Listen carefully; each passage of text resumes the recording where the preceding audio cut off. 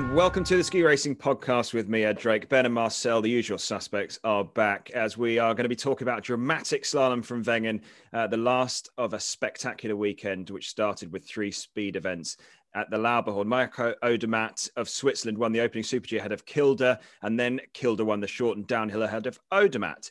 Kriechmeier of Austria won the full length down on the Lauberhorn with Voigt's second, Paris third. Odermatt was back in 4th place. Interestingly, we'll talk about how he was allowed to just push out the start gate, so he was able to start the World Cup race. Odermatt was the biggest winner of the weekend, now holds the overall lead by 400 points. In Zauchensee, Austria, the women's downhill was won by Lara Gut after a spectacular crash from Sophia Goggia. Kira Vidal picked up a PB, and Siebenhofer of Austria also managed to get on the podium. Sophia Goggia won the last Super G, recovered from the Super G, but she definitely didn't have the best of days. Federica Brianoni won a couple of hundredths ahead of Corinne Suter, and then another newbie to the podium, Radler of Austria, and it was a pretty tight race. Brianoni's 6th World Cup victory in Super G, but it was an absolute belter. But the slalom, I guess, is where we'll start, boys, because it was a belter. Kristoffersen had the title in his hands and then DNF'd. But Lucas another one. I know. How many times have we seen that this year? I know. I kind of started to feel really sorry for the guy. But the story is Lucas Broughton, isn't it? Taking a record-breaking win, the longest, furthest away bib number-wise on the second run to win. So from 29th to the win. And then it was Daniel Yule back on the podium. And then probably the guy I was most happy with that he was back on the podium was a certain Olympic champion, Razzoli, who picked up 3rd. I don't know where to start. Should we start with the slalom? It seems probably most apt, as it was the one that was the most mental. Who wants to take me away? Marcel, why don't you give us a shot at your take of the slalom antics? Well, it's very kind of you to give us something to say as well after you rambling on. For yeah, I'm out of here now. I'm off. You talk amongst yourselves because you've heard enough from me already. I mean, honestly, like that slalom is probably once in a lifetime slalom, isn't it? Someone coming from 29 to 1, 2 seconds behind Razzoli, who is like about 56 years old, Olympic champion in 2012 when you were still skiing. He won the Olympics when I was. And the first Swiss ski racer on a slalom Wengen podium in 23 years as well.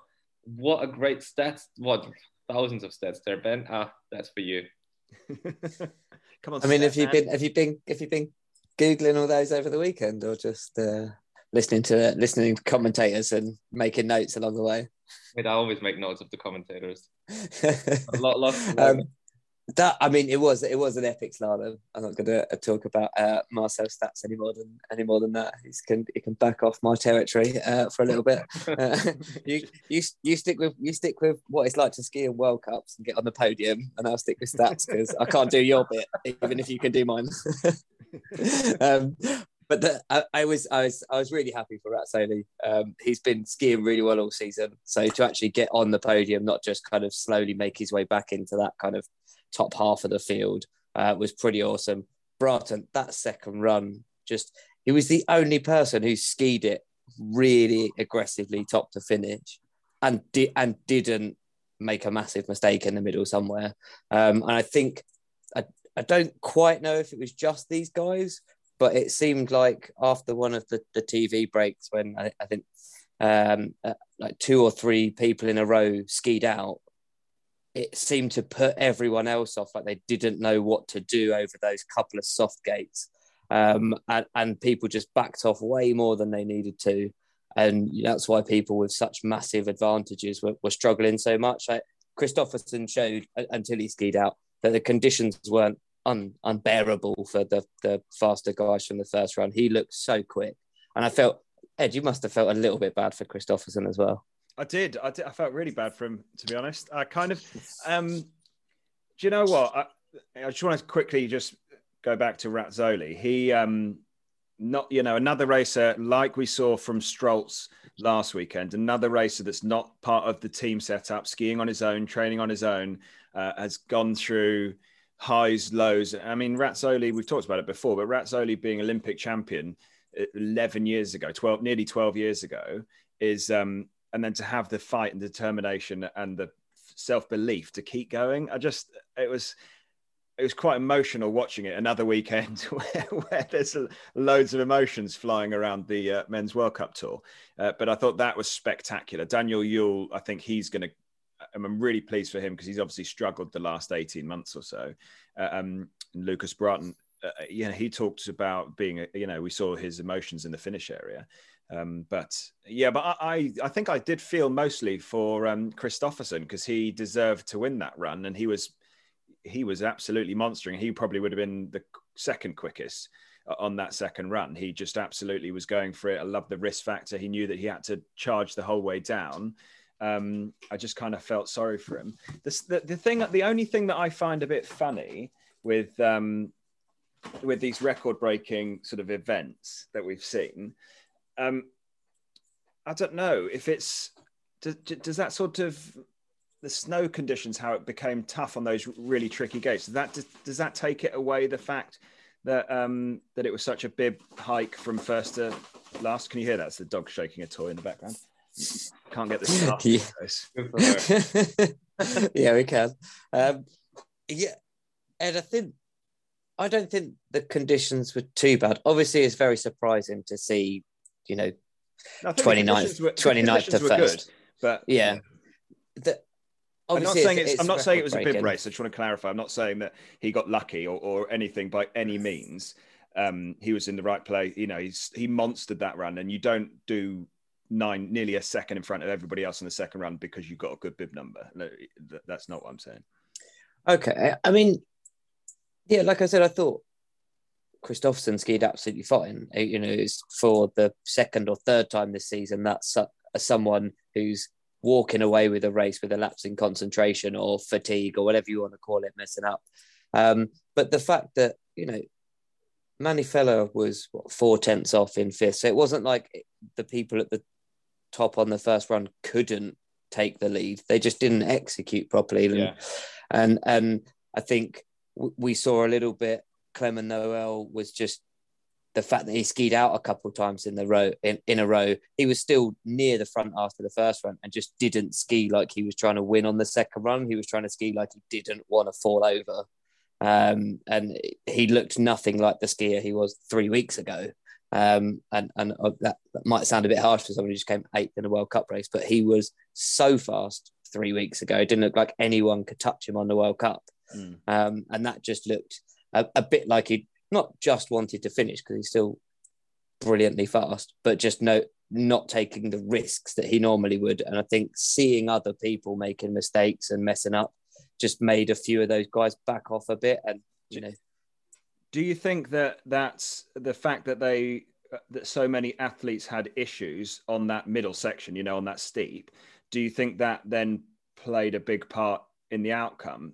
Factors, we talked about how good it is that there's a TV at the top of the start, and it's a good advantage for those guys to be able to sit and watch what's happening for everybody else. Do you think that the fact that you can see people and you could see 10 racers struggling means that when you get there, you're already thinking that you have to do something special rather than just do your normal stuff? I think that massively got in everyone's head. And I was shouting at the telly watching it, just saying, just to ski normally. And one of the only people who did was Razzoli. He didn't do anything different on that kind of 4-gate patch that was messing people up than he did any of the rest of the run. And I feel like some people just overcomplicated it because people were messing up. They were like, I have to do, like you said, I have to do something special to hold my lead through these 4 gates when, it just keep skiing. Obviously, be aware that there's an issue there, but there's a difference between that and trying to do something, too good to try and win the race. I'm going to shut up and let Marcel talk because he looked like he's about to fall asleep. No, I'm not. I'm just reminding myself of how it was when I was skiing. And I do think, obviously, if you have the chance to see people, it can be a bit off-puttish sometimes if it's tough out there. But then I think it's also the bloody coaches. They probably radioed up 1,000 times how difficult it is, and you have to be aware and blah blah blah. And I think the whole circumstances around that is probably what makes it a bit getting into people's heads. It shouldn't. It really shouldn't. And you saw Kristoffersen was absolutely fine, no issue. But yeah, I think it was a tricky race. And if you look at the whole of season so far, I mean, the leader has like 180 points after like how many races? 4 races, 5 races. Yeah. And funny enough, like Kristoffersen is really buggered now because he walks away with 45 points in total instead of 145 points, being like pretty close to the leading bib. And if he doesn't like, bring some good results pretty quickly, he's gonna be out of the top 15 as well. Maybe not top 15, but like in next year's standing, it's not looking very good for him. Yeah, and they haven't confirmed whether they're going to put on that race from Zagreb yet. That's not been confirmed onto the calendars either yet. So we may be one slalom. It's a side calendar from the Croatians. It's on. They've tried to put it back on and nobody's going. But it was insane. It was insane watching him, Broughton, go, see off yet another. It's insane. But it's funny. I have been in that position as well. When I got my first podium, I came from 27 to 3, and it's honestly a lot more nerve wracking than actually skiing. It's like you sit down there, and it was the same. Like the wind was blowing and everything was going on there. I remember, and I was just like, I was kind of hoping the wind would blow properly, so I could. So you say the biggest challenge has got to be keeping a straight face when the camera keeps panning to you. You see yourself on the big screen, try not to celebrate every time someone falls over. You're like, oh, and then you're like, actually, oh, thank God for that. Yeah, I'd probably struggle not celebrating everyone else's demise each time they cross the line. If Broughton was just like, oh, well, never mind, shrug at the shoulders, hope I'll win, I'd be like, yes! But you know what? That can be like sometimes like the initial spark for someone. You're 27th, 29th, whatever in the first run, and you're like, actually, well, fuck that. Like I was skiing not really good. Sorry for my language, is not very good today. And then you're like, okay, now I'm really gonna go for it, no matter what. And you just like, you have a really good run. Like Broughton obviously probably had his best run of the season, if not of his career. Yeah. And it's literally boom, and you're there, and you somehow end up. It doesn't even have to be first, but within the top 10 or top 5, it's a great result, and that can be like that initial spark that you need, because he was not skiing very well this year. So I hope for him that that he can continue using that result as like I don't know what to say. Maybe a springboard, I guess. Yeah, kickstart, springboard. What other cliches do you want? Yeah, I'll take all of them. Okay, cool. Just a couple of other slalom points before we bore people to death with slalom. Is Hirschbuhl breaking his ankle? No Olympics for him. But he wouldn't have been qualified for the team anyway. I don't think. You don't reckon they would have taken him for the team? No, because he's like, they have 11 spots for all the disciplines, and he was not very good in this year's slalom. He won the first, like that parallel GS or whatever it was, which is fantastic. But if you look at the likes of Strine and Scholz and Schwartz and Feller, like they will be settled on that team. It is hard. It's hard, this new quota thing. I mean, the Brits have got it tough as well. We've only got 2 spots in the men's competition to pick from, which isn't going to be easy. So it's interesting how it's all panned out. The other couple of bits, just wanted to just touch on. Yeah, Marcel, you talked about the overall standings. It's absolutely wide open though, isn't it? I mean, Christopher Jakobsen, who's DNF'd a couple already, and he's still only 80 points off the lead. It just seems it's so good that it's so wide open. It's so crazy. It's just spicy, isn't it? Now, we used to go, everybody, honestly, I'll chat about the predictions league in a second, but nearly everybody has put Clement Noel down as the slalom winner for the weekend. Everybody, that's what's so good about the slalom at the moment, and a couple of the other stuff. I think on the men's speed side as well, it's pretty tricky to try and predict who's the winner, because there isn't any like real standout apart from Odermatt and like Super G. But in downhill, it's a bit more open, isn't it? One of those where it's very difficult to pick a winner, and it could come from anywhere. I'm trying to work out if Hirsch got his license back and join the tour next week if he could still win the slalom title. Like, it's ridiculous how much they're spreading out the points this year. I mean, like Marcel said it already, the fact the leader's on 180 is really, in the GS, Odermatt's on 480. Like that's the difference. He just wins all of the races. Yeah. Whereas in the slalom, just nobody seems to be able to just keep finishing. In that top 4 or 5, I think, you know, Fella's probably the most consistent out of all of them, and he's out. That was very surprising. Yeah. If it comes down to Fella being the most consistent of all of them, God help us. I was feeling so smug about my Fella pick as well after that first run. So smug.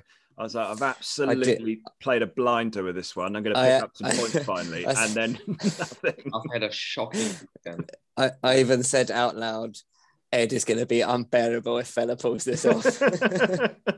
I don't know what you mean. At this point, I will talk about the predictions league because I have to apologise yet again for being uselessly slow and collating all the scores. But as of before Wengen, the leader was Sam. He has 106 points. Then Peter Davies in second, 101. Chelsea G Blue. Then Phoebe Cates, Will Kelman. Robin Kelensky, Jamie Aldridge is just inside the top 10. For us, it's looking pretty terrible. And probably the worst thing about it is that Ben is the best of us. So Ben, Bella being the most consistent in slalom and Ben being the best in the predictions league is like the world upside down, really. Yeah, it is absolutely. The world has gone crazy. So Ben is on 76 points. Marcel, you and I, before Wengen weekend, were tied on 63. I think I've made 0 points. Mate, I've actually done a tiny bit of homework to try and pick a winner for this weekend because it's gone so terribly badly. But also, I gave both of you a pretty big head start this week because I picked 2 women that didn't end up racing in the women's races. So I picked Breezy, who crashed in training and said she wanted to race, but then her team doctors or physio said not yet. So shame on you, American team doctors, for costing me those points. And then I think Ed, you said that you didn't think Brignoni was going to be racing. So I said Schifrin, and then Schifrin didn't race and Brignoni won. I said something about the Italians and being worried about COVID, which they are. And some kind of bubble. I got her one time to pick her and she bloody crashes in that race. How is that even possible? I was actually fuming because I think my mom, she's doing it as well, and she will be far ahead of me, which is pissing me off more than Ben. Well, but I will get them done as soon as I can.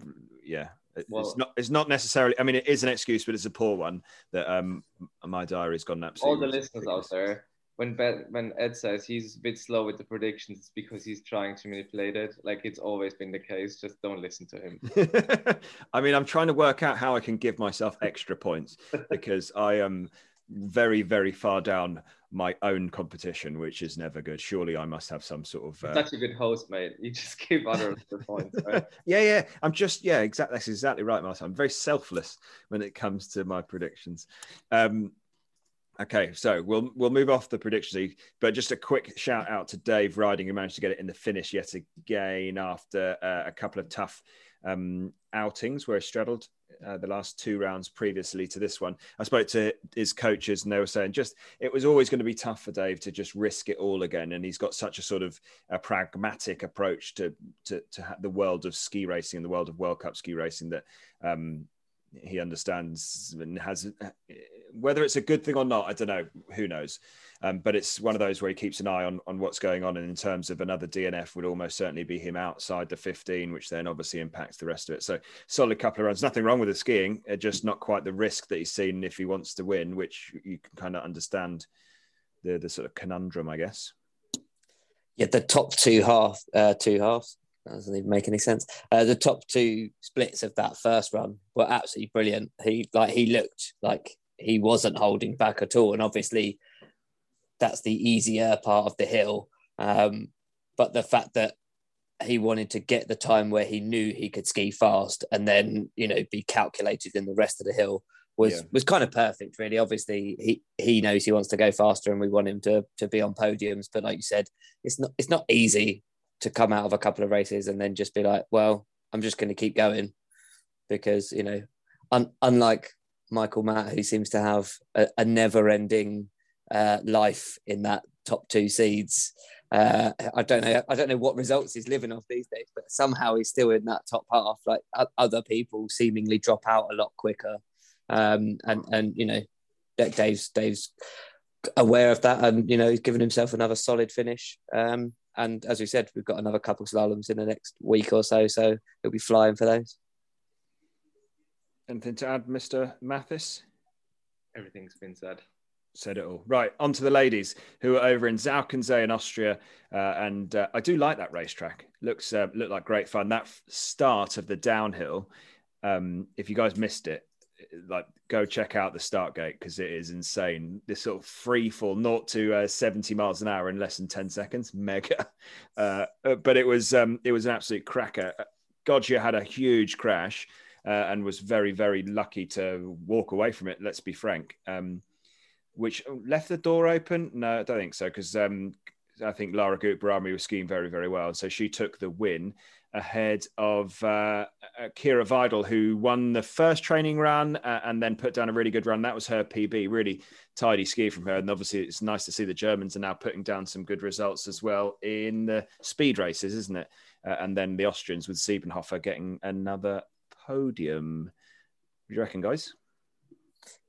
Again, one of my throwaway comments on the last podcast was, well, if one of you's taking Gut and one of you's taking Goggia, I guess I'll pick an Austrian to come third, and look what happened. I didn't pick an Austrian to come third. I picked Parisians to even race, but the Austrians do continue. The speed team does continue picking up those kind of podium places.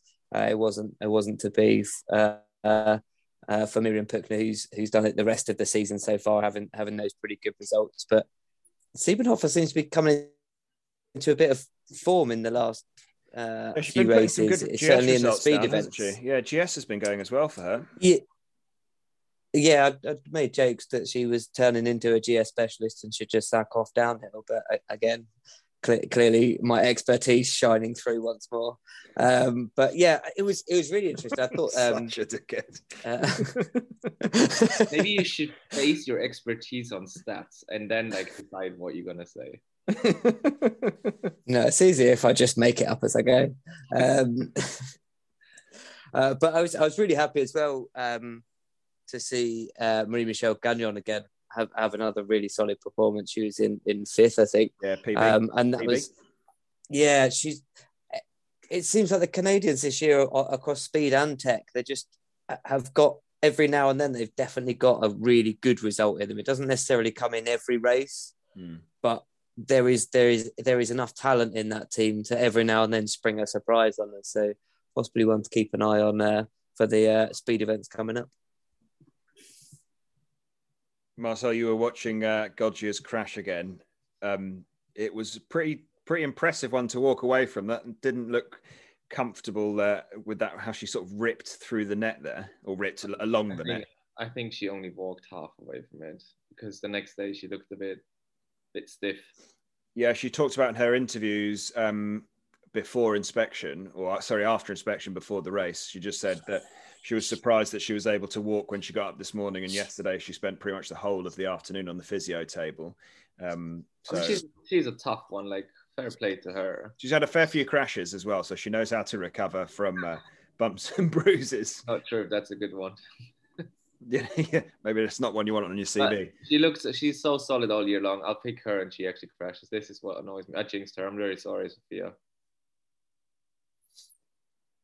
And but yeah, it was a good race. It was tight. It was close. That hill has got some good jumps, some good terrain.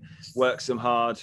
Shame that the Austrians still aren't letting any crowds in, considering we had a fair few at the last couple of Swiss events that we've had. But it would have been nice for the Austrians getting on the podiums to have a couple of If that would be in London, that would be about 5 million fans. There are no restrictions here. I don't know what the Austrians are all on about, actually. Then they just tightened them up as well, I think, didn't they? I think they have like 1,000 people going to Schladming, and I don't know how many people can go to KITZBUHEL. So it's unfortunately not in front of big crowds. Yeah, that is going to be a shame. It's going to be a shame, but it is what it is. Lara Gut-Barami in the Super G the following day to that downhill victory looked a bit passive, didn't she? She looked just a bit too cruisy, not her usual fight and drive. But somebody that did. The Italians totally took, like, it seemed that they had a different line sort of on point for that race. They were going so direct at pretty much all the gates and getting away with it. It was quite a feat to watch them get after it. But Brianoni, absolutely, I'm so pleased that she's back. It's nice to have, because I think she's a real confident skier, and I think this is going to do well for her season, especially coming up to the Olympics. Karine Suter picking up a podium 2 honeys off. You definitely think that she's more of a downhiller, 4 honeys off, sorry. And then Radler, is that how you say it, Marcel? With the umlauts? Redler. Yeah. It's like a Redler, not like a Radler beer, like a Redler. It's not a Radler beer, it's a Redler. All right, okay.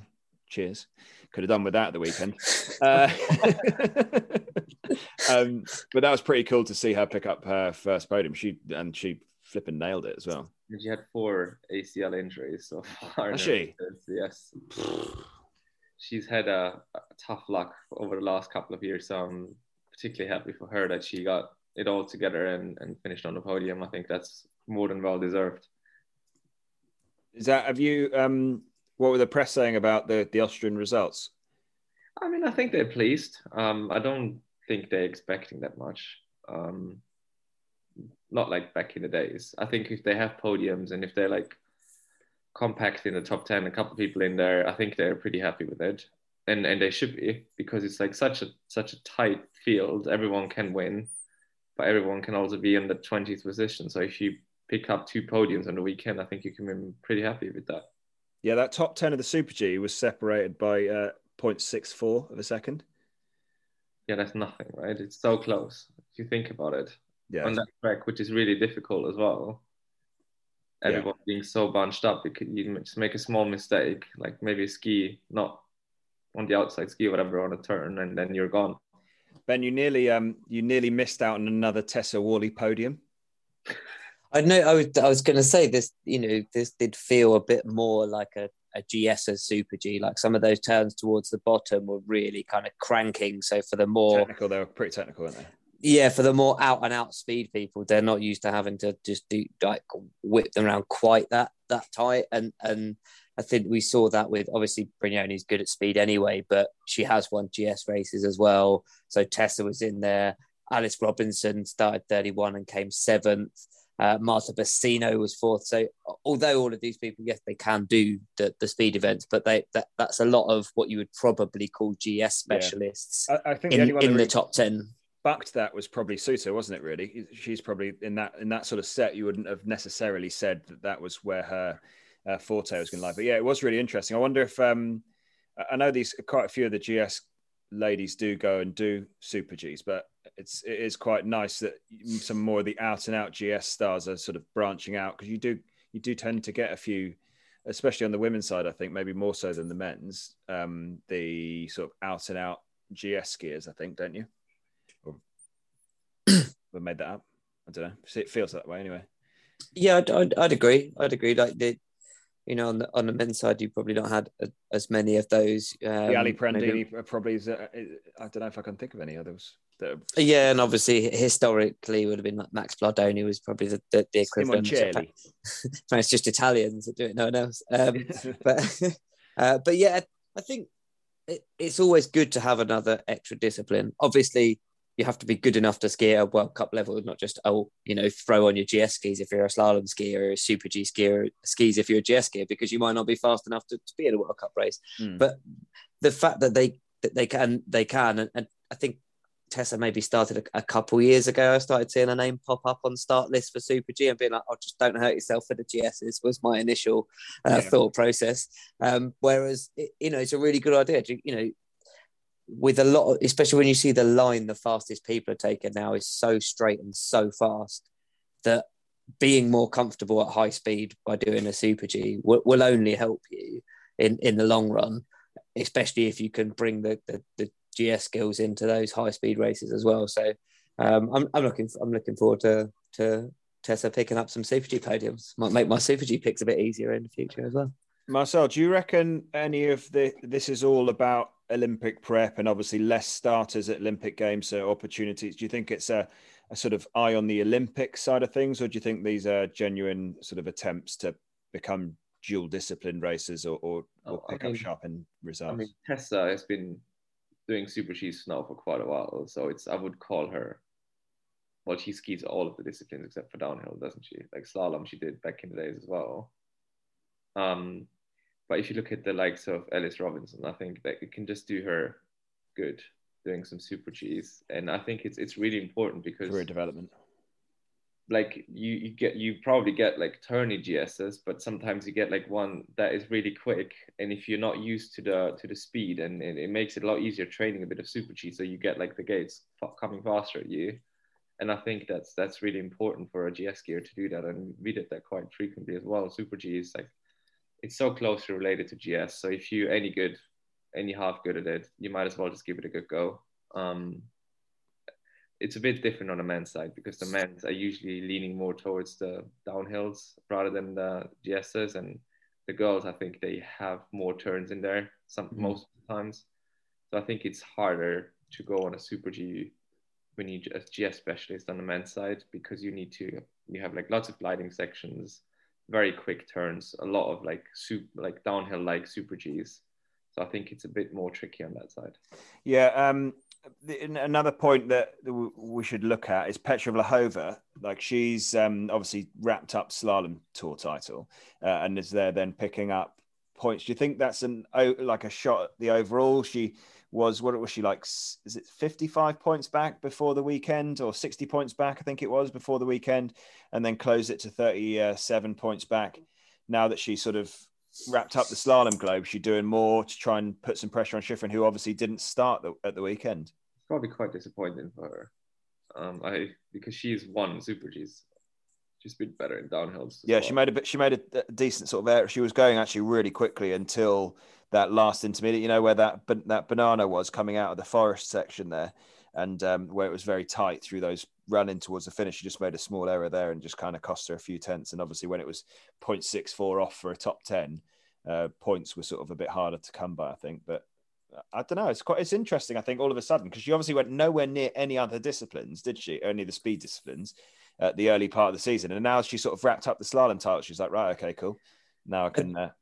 Yeah, my thought process probably, she may well be picking stuff up for the overall, but if Schifrin decides she wants to race a bit more, she'll walk away with it the way she's skiing at the moment. But I'd presumed that it was more just having a run at the combined at the Olympics and just getting the speed, under her feet, having not done any of the speed events so far this year. Start doing some downhills and Super Gs now, so that you're not just going into the Olympic combined having done no speed, and you're just jumping straight in the training runs of the downhill without any kind of like high speed training up to that point. That was my thought process. But like you said, that because she has been so dominant in slalom, she's right up there with the overall. So it's a possibility that she could do. And I think had the results gone a bit more her way, we might have seen a bit more of her after the Olympics as well. But my first thought was it was probably just get used to some speed and try and just pick up as many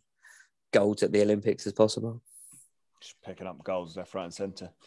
All right, back to Wengen for what was a pretty spectacular weekend of, or not weekend, because half of it was over the weekday, set of races, wasn't it? In its full glory, with those pictures and all that sort of stuff, just looked flipping mega. I don't even know where to start. Who wants to start us, and where do you want to start us? Can we start at the second downhill, please? Because I thought that was quite hilarious to watch. Go, take us away. The people in that race, besides the ones that were the fastest, a lot of them looked very, very tired. During the middle bit, people were almost falling over because they were so tired. I have never seen that. And actually, the Germans had an absolute shocker on that one. I think the Eurosport commentators were mentioning it a couple of times, but they were very, very far off their best, with Sander not even starting. And you could just see like, because that was the full length one, wasn't it? The second one. Yeah, like you go for a super G, then a downhill that's shorter, and then you go for the big downhill. I think that was a pretty rough and tough week. brutal.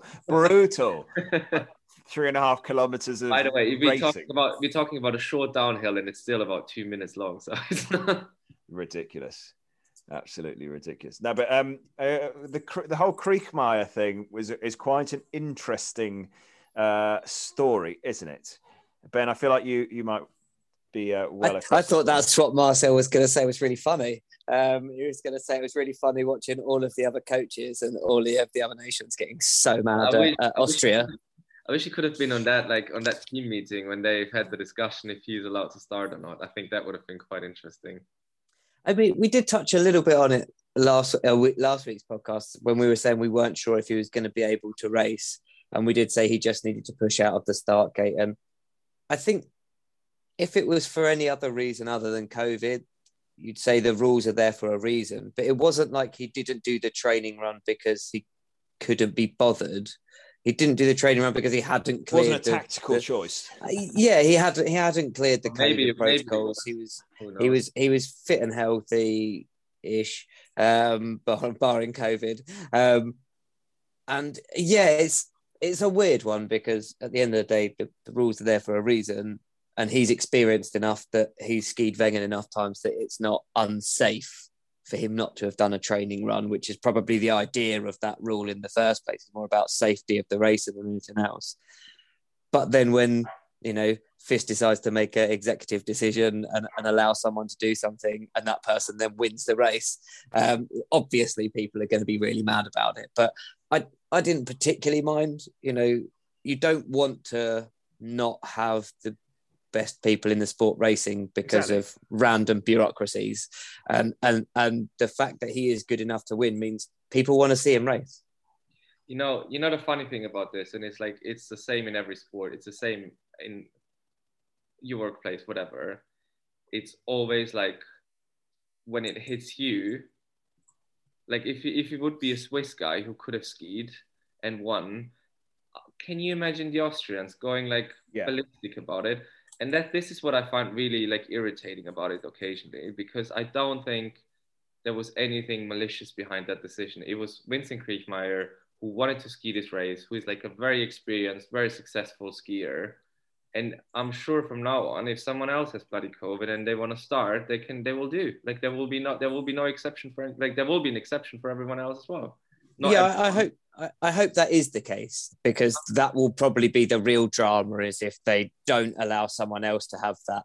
And again, it needs to be similar circumstances where the person is an experienced person on tour, because if it was a first timer, Wengen's, as you said, people who've done it a bunch of times very nearly crashed because they were so exhausted. You don't want people who've not raced it before going into it without the training run. And the only I guess to hand example would of the reverse would be Foyt's. If Foyt's he was possibly not going to be there at any point because his wife was expecting a child.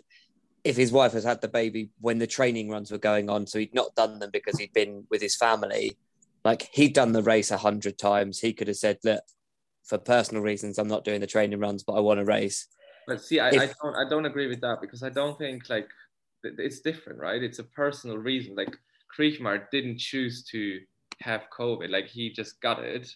And I feel like COVID in this case should be the only exception, but only for the top 30 racers. Or did he? Did he choose to get it before the Olympics so he didn't have to worry about it at the Olympics? Conspiracy! Oh my God, I'm going down that road now. He's running around licking lampposts. Get your tinfoil hats on, guys. Ed also, that's not how you get COVID. I don't know where you've been. All right. So I'm all right to lit lampposts, am I? All right, cheers. You can do that as much as you want, mate. Don't worry about it. I wouldn't suggest it for just general hygiene reasons, but you're not going to catch. That's how you get a good immune system, isn't it? You're probably going to catch something else if you did that on the London Underground.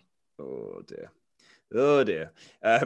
I just think it's quite interesting. I kind of feel like, yeah, he it wasn't his issue, it wasn't his fault that he caught COVID, and then he was COVID free, and he's got the experience. Yeah, whether they need to, in all these cases, it just needs, a precedent's been set, and they just need to make a sort of decision on, do you need, I don't know, 50 World Cup starts for that to be the case? But ultimately, the rules are the rules. Like, you literally just have to push out of a start gate. I mean, I've been at Europa Cups where where they weren't even sure if the bottom of the piece wasn't in great nick, so you didn't ski the bottom. You stopped before you got down there, and like, I mean, they can bend the rule as much as they want because they're the rule makers. And I think you've got to get like you say, Ben, you've got to get the best people there. And like you said, Marcel, you can be damn sure that if it was any other country, they would be doing the exact same thing, and the rest of them would all be kicking off. So I think it's just a case of shut up and get on with it. He didn't gain an advantage for not doing the training runs. He did. No, he didn't because he didn't gain an advantage in terms of like the slope, but he was clearly not as tired as the other ones. He was again, in theory, he's just come back from COVID, and COVID supposedly, if you listen to like the stuff coming out of the athletes that have had COVID on the World Cup tour, like Schifrin and Liensberger and those guys, they're talking about lung capacity being decreased. That's not my words. That's the words coming out of ski racing doctors and officials. So if you take it as that point of view, then he was at a disadvantage. But also at the same time, Beat Feuz doesn't push the top to bottom. He basically just skis when he's doing a training run. He just skis down, doesn't he? Like, there's loads of them just ski down. So I don't know. I don't think he gained an advantage from not doing the training run. I think people are just moaning. People love to moan. He was just so good at the Cortina. Like, he was so much better than everyone else. And I forgot to rewatch it, but he was just so much better there. Like, that's when he decided the race. So they should. Yeah, I also think, especially if we're still on the long downhill. Oh, it's just we need for specifically for the long one, we also need to have some serious respect for Odermatt and what he's doing in speed events in general, but then taking on the longest of the downhills and just missing the podium by like 200ths or something. I thought the short downhill, if anything's going to suit him, it'll be that one. But the long one and the fact he was still that close, I was like, at some point we're going to find a limit to what he can and can't do. And part of me really wants to see him start racing slalom just so that we can see just how incredible he is right now. See, I don't think you want to see his limits. I don't think you do. Actually, no, not because, I mean, he doesn't seem to have any limits, but I don't think he wants to see the limit himself because he is very much on the limit right now. If he goes that tiny bit over and he's going to KITZBUHEL, God forbid, and he does the same things that he's doing occasionally, he's going to be flying into the net somewhere. Because if you're in good shape, you can do whatever. Like, if you're in like on a top form, you can do whatever you want. But if that form declines a tiny bit and you maybe go a tiny bit too much inside and the outside ski doesn't grip as much, you are going to be flying somewhere. And I hope that's not going to be anytime soon for him. No, agreed. But just, it is incredible what he was doing like this weekend, and obviously what we've seen in the GSs so far. He has been out of this world, and just the look on his face when he's in like the finish area is just like, I can't believe what I'm doing right now. So maybe you're right. So he doesn't want to know what the limits are because right now he's just living an absolute dream. He's so good right now. It's crazy. It's unbelievable.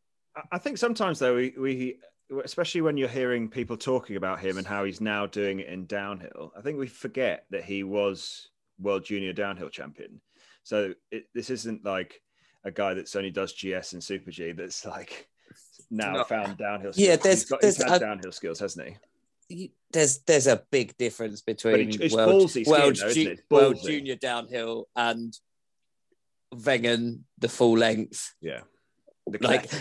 Exactly. That's those kind of things. And he was more of a, like you said, he definitely had that speed background. No one's ever expecting him to roll up get slalom podiums. But just the fact that he has just been dominating in GS at the more technical end and there or thereabouts in the Super Gs, winning some and podium a reasonable amount. But just to see him take that same style to Wengen was really impressive. Like the line he took through that was the ZLS. The Zeal's the Finnish one, just one of them. He just went straight in, and I was just like, well, he's not going to be able to get the skis round cleanly. He's going to have to throw them sideways, and he just picked up the turn and just did it completely naturally. I was like, oh, did he swap skis and put the GS skis on? What about the tactical choice for the speed plough into the Kernel-S we saw from a few? Did we enjoy that? I was going to say, did we want to get onto that? Like, I don't think in previous years we've seen anywhere near that much. I think I've seen reduction of speeds. I'm sure Innerhofer I've seen do it a couple of times, but I think it was quite interesting to watch, and then obviously listen to like kind of Finn's analysis of it as someone who's raced it a bunch of times in terms of the reason that like some of them were putting that extra turn in is because it's just really hard to start a turn from just being in a tuck when you've got to effectively do like a chicane. You need some momentum in the skis to start that turn. But the fact that some people chose to try and do the racing / power plow as opposed to the extra turn was quite interesting. I don't think anyone who did the plow ended up quick. I think it was everyone who just added an extra turn in that went fast in there. He didn't do a plow. He did the plow. He didn't go in a straight line, go into a plow, and then do the turn. He swung up. He did a bit of a plow. I mean, some people actually. I don't remember who that was, but he did like a proper plow. You could see how he was braking before the turn. I was like, oh Jesus Christ, that's a bit much. Ed, that's got to be difficult though, right? As a speed racer, to tell yourself, I need to slow down here when your entire job is go as fast as you possibly can, and then all of a sudden you're like, I need to slow down just for this bit, but not too much, or it will kill all of my speed. Yeah, because I did that downhill in Wengen. I did Lauberhorn a couple of times, and honestly, that section is mental. It is mental. That like the Hunchoff is iconic and it's ridiculous, and you're going really slowly into it because it's basically like a 180-degree turn before you get there, and then you go into the Hunchoff where the ground disappears, and then all of a sudden you're going from like 30 miles an hour to 60 miles an hour across that Canadians corner, whatever they call it, into the Canadians corner. And then honestly, that section down into the Kernel-S is so narrow. It's like one piece basher wide, narrow. And all you can see tucking in there is the net in front of you, because you've got no sort of perspective of where the exit of this turn is. And so to be tucking into there, and all you're doing is you're doing that like, do I need to stop yet? Not yet, not yet, not yet. And then you go, oh crap, I got to go. And then you try and get through and try and not nail yourself on the inside, which then catapults you into the nets, or then go so direct you hit the nets on the other side, hit the barrier on the other side. But honestly, it's ridiculously narrow. And I don't think you can really comprehend, even at 60 miles an hour, is what they're doing going into there, whatever it is, a bit slower actually, because it's like 80 something Ks, isn't it, coming in? It's mental. And Finley's right in terms of trying to like just start a turn into that is really, really difficult. You almost need that little bit of a like sort of almost like a stivet, you know, like in GS when you're trying to get some direction, you kind of chuck the skis across there and then get them to bite. You're kind of trying to do the same thing, but on 2 meters 18 downhill skis with no side cut, on something that's actually relatively flat, which is also really difficult to try and chuck a ski across on the flats. But it's mega. Do you think they need to help with the visuals? They need like F1 like braking markers, so you know how far you're away from the apex of the corner. You need like, oh, I'm at the 50. I really need to do something now. I think they can't do drone cams, can they? But I think like a drone cam or something on top of it, looking down, so you can actually see like the offset of the entrance and the exit would be really interesting. Because I don't think the camera angles really do it justice. Because all you see is that one where they're coming straight at you, and then the one on the exit. You don't really sort of see how far like across you're having to go. Don't know, but yeah, it is insane. Like Odermatt is he's ridiculously, he's like annoyingly good now. He's gone from being really like brilliantly cool and fast, and you're like, oh my god, that guy's amazing, to be like going, he's just a knob. He's so good. He's so good. He's so annoying. I was so happy that it was like so wide open after here. Sure, and now this guy comes around the corner and it's going to be like really boring. Sorry, it's wide open in the slalom, Marcel. Just watch that instead. Yeah. They should do more slaloms. I'm going to write them. No. I've been saying it for years. No. I think we might break Dave if we put more slaloms on the tour, though. Yeah, it definitely need a Zimmer frame. But yeah, I don't know if you want to talk, but that's any of the other downhill results or the Super G result, you know, on its own. But it was, I don't know, Odermatt is just, he's something else, isn't he? He's just something else. But Kilder's continuing with some good form. Just him and Odermatt swapping positions. Foyt's not able to pick up his first win of the season. Is that right? Is he still not won so far this season? I don't think so. No, I don't think he has one. No, right. As we're furiously typing around our keyboards as I've chucked a grenade into the middle of this one. But yeah, I don't know. It is wide open. I can't wait to get through to like Kitzbühel and all this sort of stuff. Well, the wait's not going to be very long, mate. No, it isn't. And with that, unless you guys have got something you want to bring up before. Actually, I want to bring up something quickly as well, because we talked about standings and I'm just looking at it. And the downhill standings is 316, 305, 305, 302, 285, 276. 6 people are within 40 points as well, with Odermatt being in there as well, by the way. So it's going to be ridiculously tight as well. Yeah, that is a little insane. That is very insane. But it's what you want. You don't want anyone walking away with it too easy. No. The fact that Villahova's already won the women's slalom one is brilliant for her. But obviously, you know, rubbish that the rest of the slaloms, you know, don't mean as much now. Obviously, they mean as much to the racers, but for us and the chasing of globes, it's a bit rubbish. But the globe story.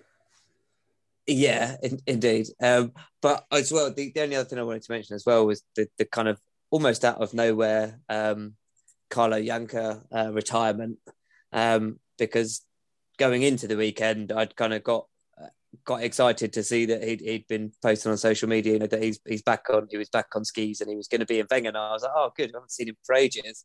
And then he did a press conference and said, by the way, this is my last weekend racing. It's a bit bad to say, but I kind of thought he'd already retired. Like, I mean, I think it's because he's had so many injuries, hasn't he? Yeah. Yeah, it sounds like I was trying to be funny. I wasn't. I just feel like he's just not been around.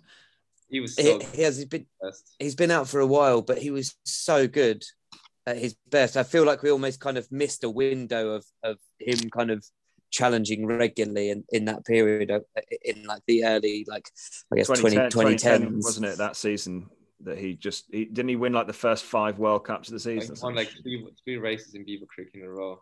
It was a super combined Super G and GS, I think, or downhill and GS.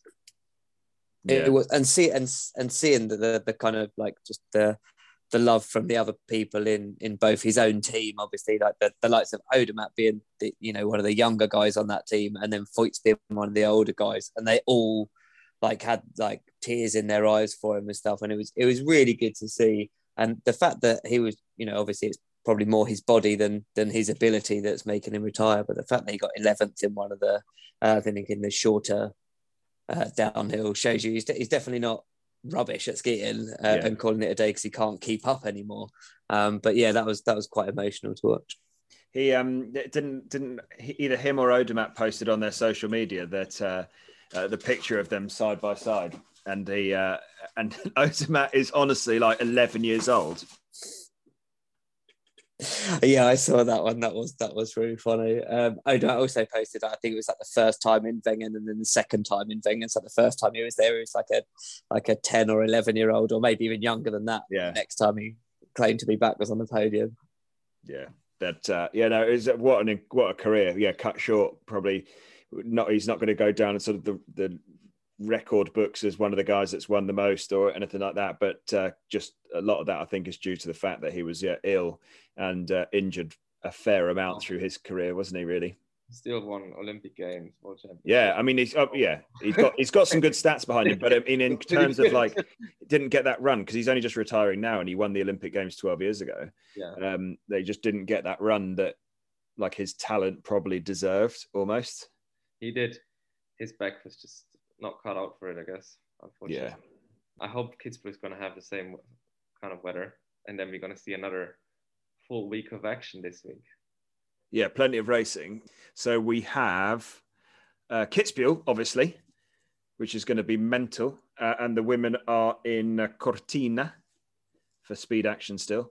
Ben, I was just saying whilst you were swapping over your headset there that we're going to move on to the picks. We got 2 downhills in Kitzbühel, right? Yeah, double kits down. Do they do a short one and a long one, or are both long?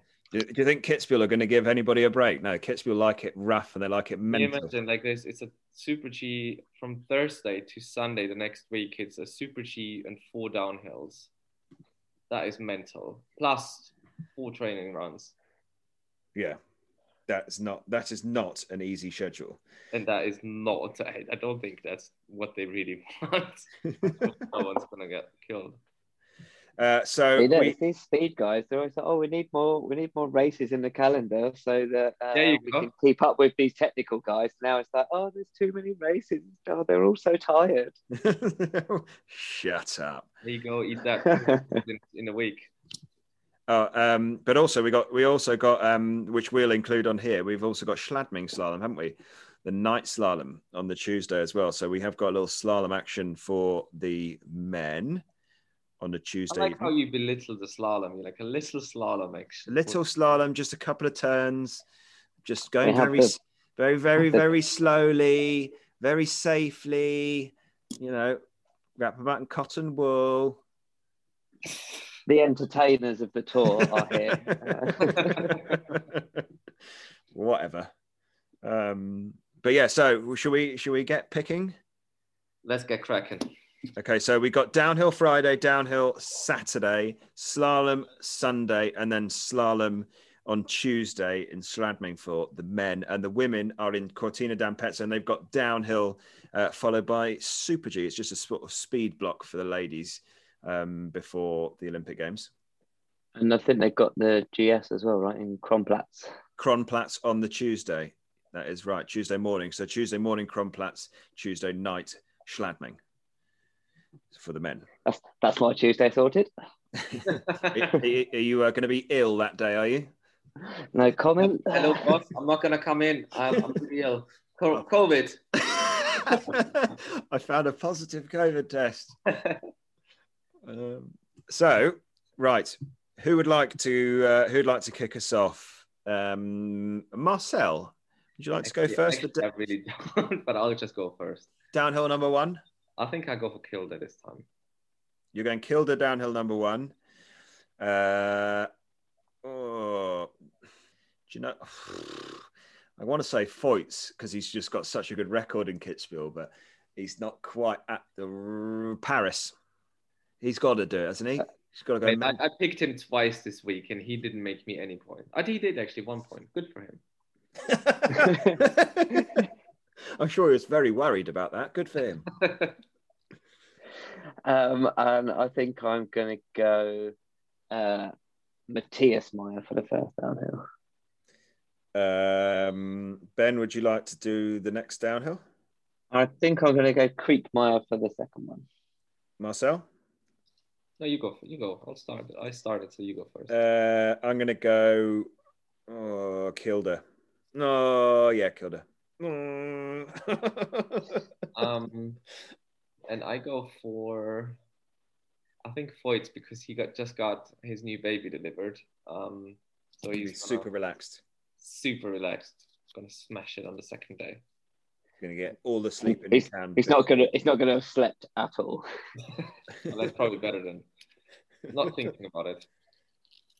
Okay, and then shall we continue? Let's do the ladies. Let's go over to ladies. Let's do downhill and Super G for the ladies. I'm going to go first. And I'm going to go Goot for the downhill.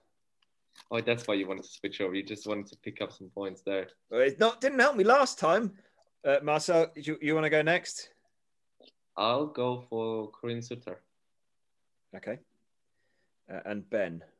Do we think Goggia is going to be fit?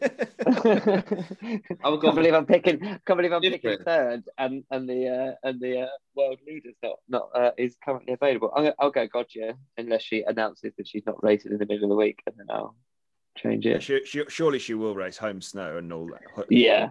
Well, she raced Cortina last year, so I'm sure she's going to be there. Yeah. Yes. Ben, would you like to take the Super G away? Yeah, I'm going to go Brignoni on the Super G. Okay. Marcel.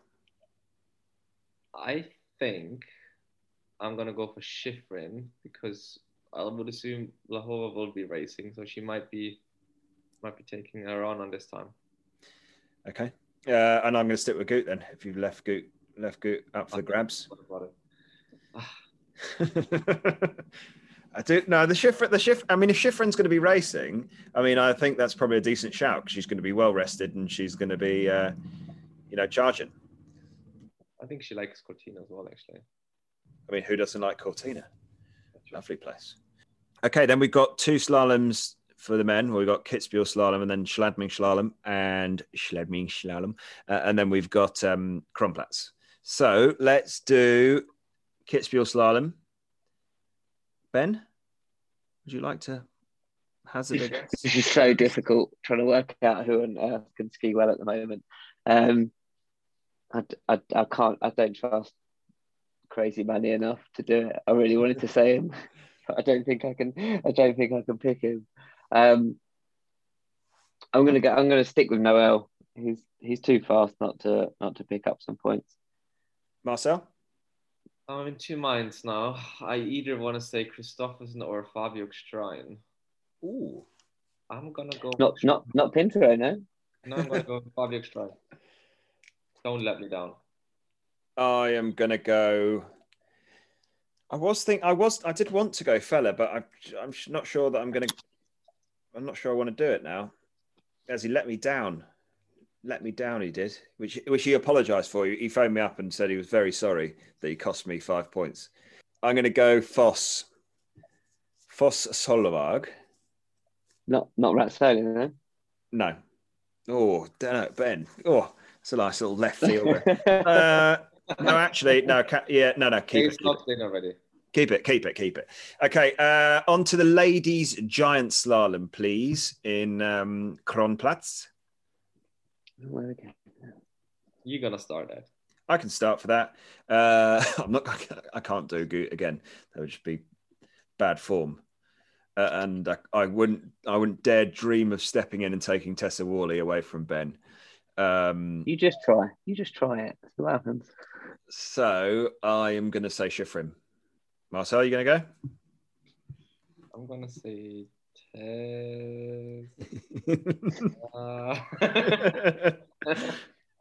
No, I'm gonna go for Federica Brignone. Nice. Ben? I'm going to shock everyone and go with the person who's currently leading the standings and go for Sarah Hector. I was wondering if... Oh, mate. So look, everyone gets so caught up trying to wind me up about Tessa, and then they don't pick who's leading the standings. Yeah, I was thinking Hector. I don't know. I know that she's proved herself. And I was thinking about this person. But you never. No, well, the way she skied that last one, Jesus. It's win-win for me, because if Tessa wins, I'll still be really happy, even if I don't get the points. And if Hector wins, I get the points. So as long as Schifrin doesn't win, I'll be happy. Okay, final race. Is Schladming night slalom. So, Marcel, would you like to go first? I say Pinter for that one. I am going to go Christophersen for that one. And I am going to go Foss Solvag. Nice. Okay, so plenty of action to sink our teeth into this coming weekend. So any other business before we depart? I did have one bit. Somehow I got set homework last week by Marcel. I haven't been in school for a long time, but apparently the stat man got sent some homework. which was to look at loads of stuff to give me some Wendy stats was the request, and there's not a women's World Cup slalom for absolutely ages. Such a terrible teacher setting useless homework. Indeed, it should be a theme. So as soon as we finished the podcast, I looked up a bunch of stuff, and then one of my good friends sent me through a lot of info, which I will save for the next time there's a World Cup slalom, so we can really get into it. But you wanted to know how close Wendy's come to winning, and her 3 closest second places so far have been 0.07, 0.07, and 0.09. So 3 times she's come within a tenth of winning the World Cup and hasn't done it yet. And I think nearly all of those, I think 2 were to Schifrin and 1 was to Vlahova. But there was another person that kept popping up on the podiums that we've probably not talked about. And I'm going to see if either of you two know who it is. What, that was on the podium at the same sort of time? Yeah. A lot of the podiums Wendy's on, this other person's on there, and it's not Schifrin or Vlahova. In front of her or behind her? Both. It's Susilova. No. Is it Frida? Ooh. Yes, it was Frida Hansel. You know what that means? That's 10 bonus points for Predictions League. But Frida did win races. She didn't win for ages, but then she did break the Didn't she win the Olympics? Have I made that up? Isn't she? Or world champs? She won something like that. That's a homework for you. Ben, another homework. Because of recent events in slalom, there were 2 people out of the top 30 who won the race. How many other times did that happen, and what's the highest bib that ever won? I give you Ivica Kostelic was the one with the highest bib. Yeah, didn't he play guitar in the finish area after it? God knows. That's when he was not loopy. That's before the crazy uncle days. Just quickly before we go, I just want to say a quick shout out to Conrad Bruner, who's been extremely helpful in getting together some information on what has been a hectic weekend of racing. So we very much appreciate your assistance there, Conrad. And so, gentlemen, thank you very much for your time. Until next time, bye for now.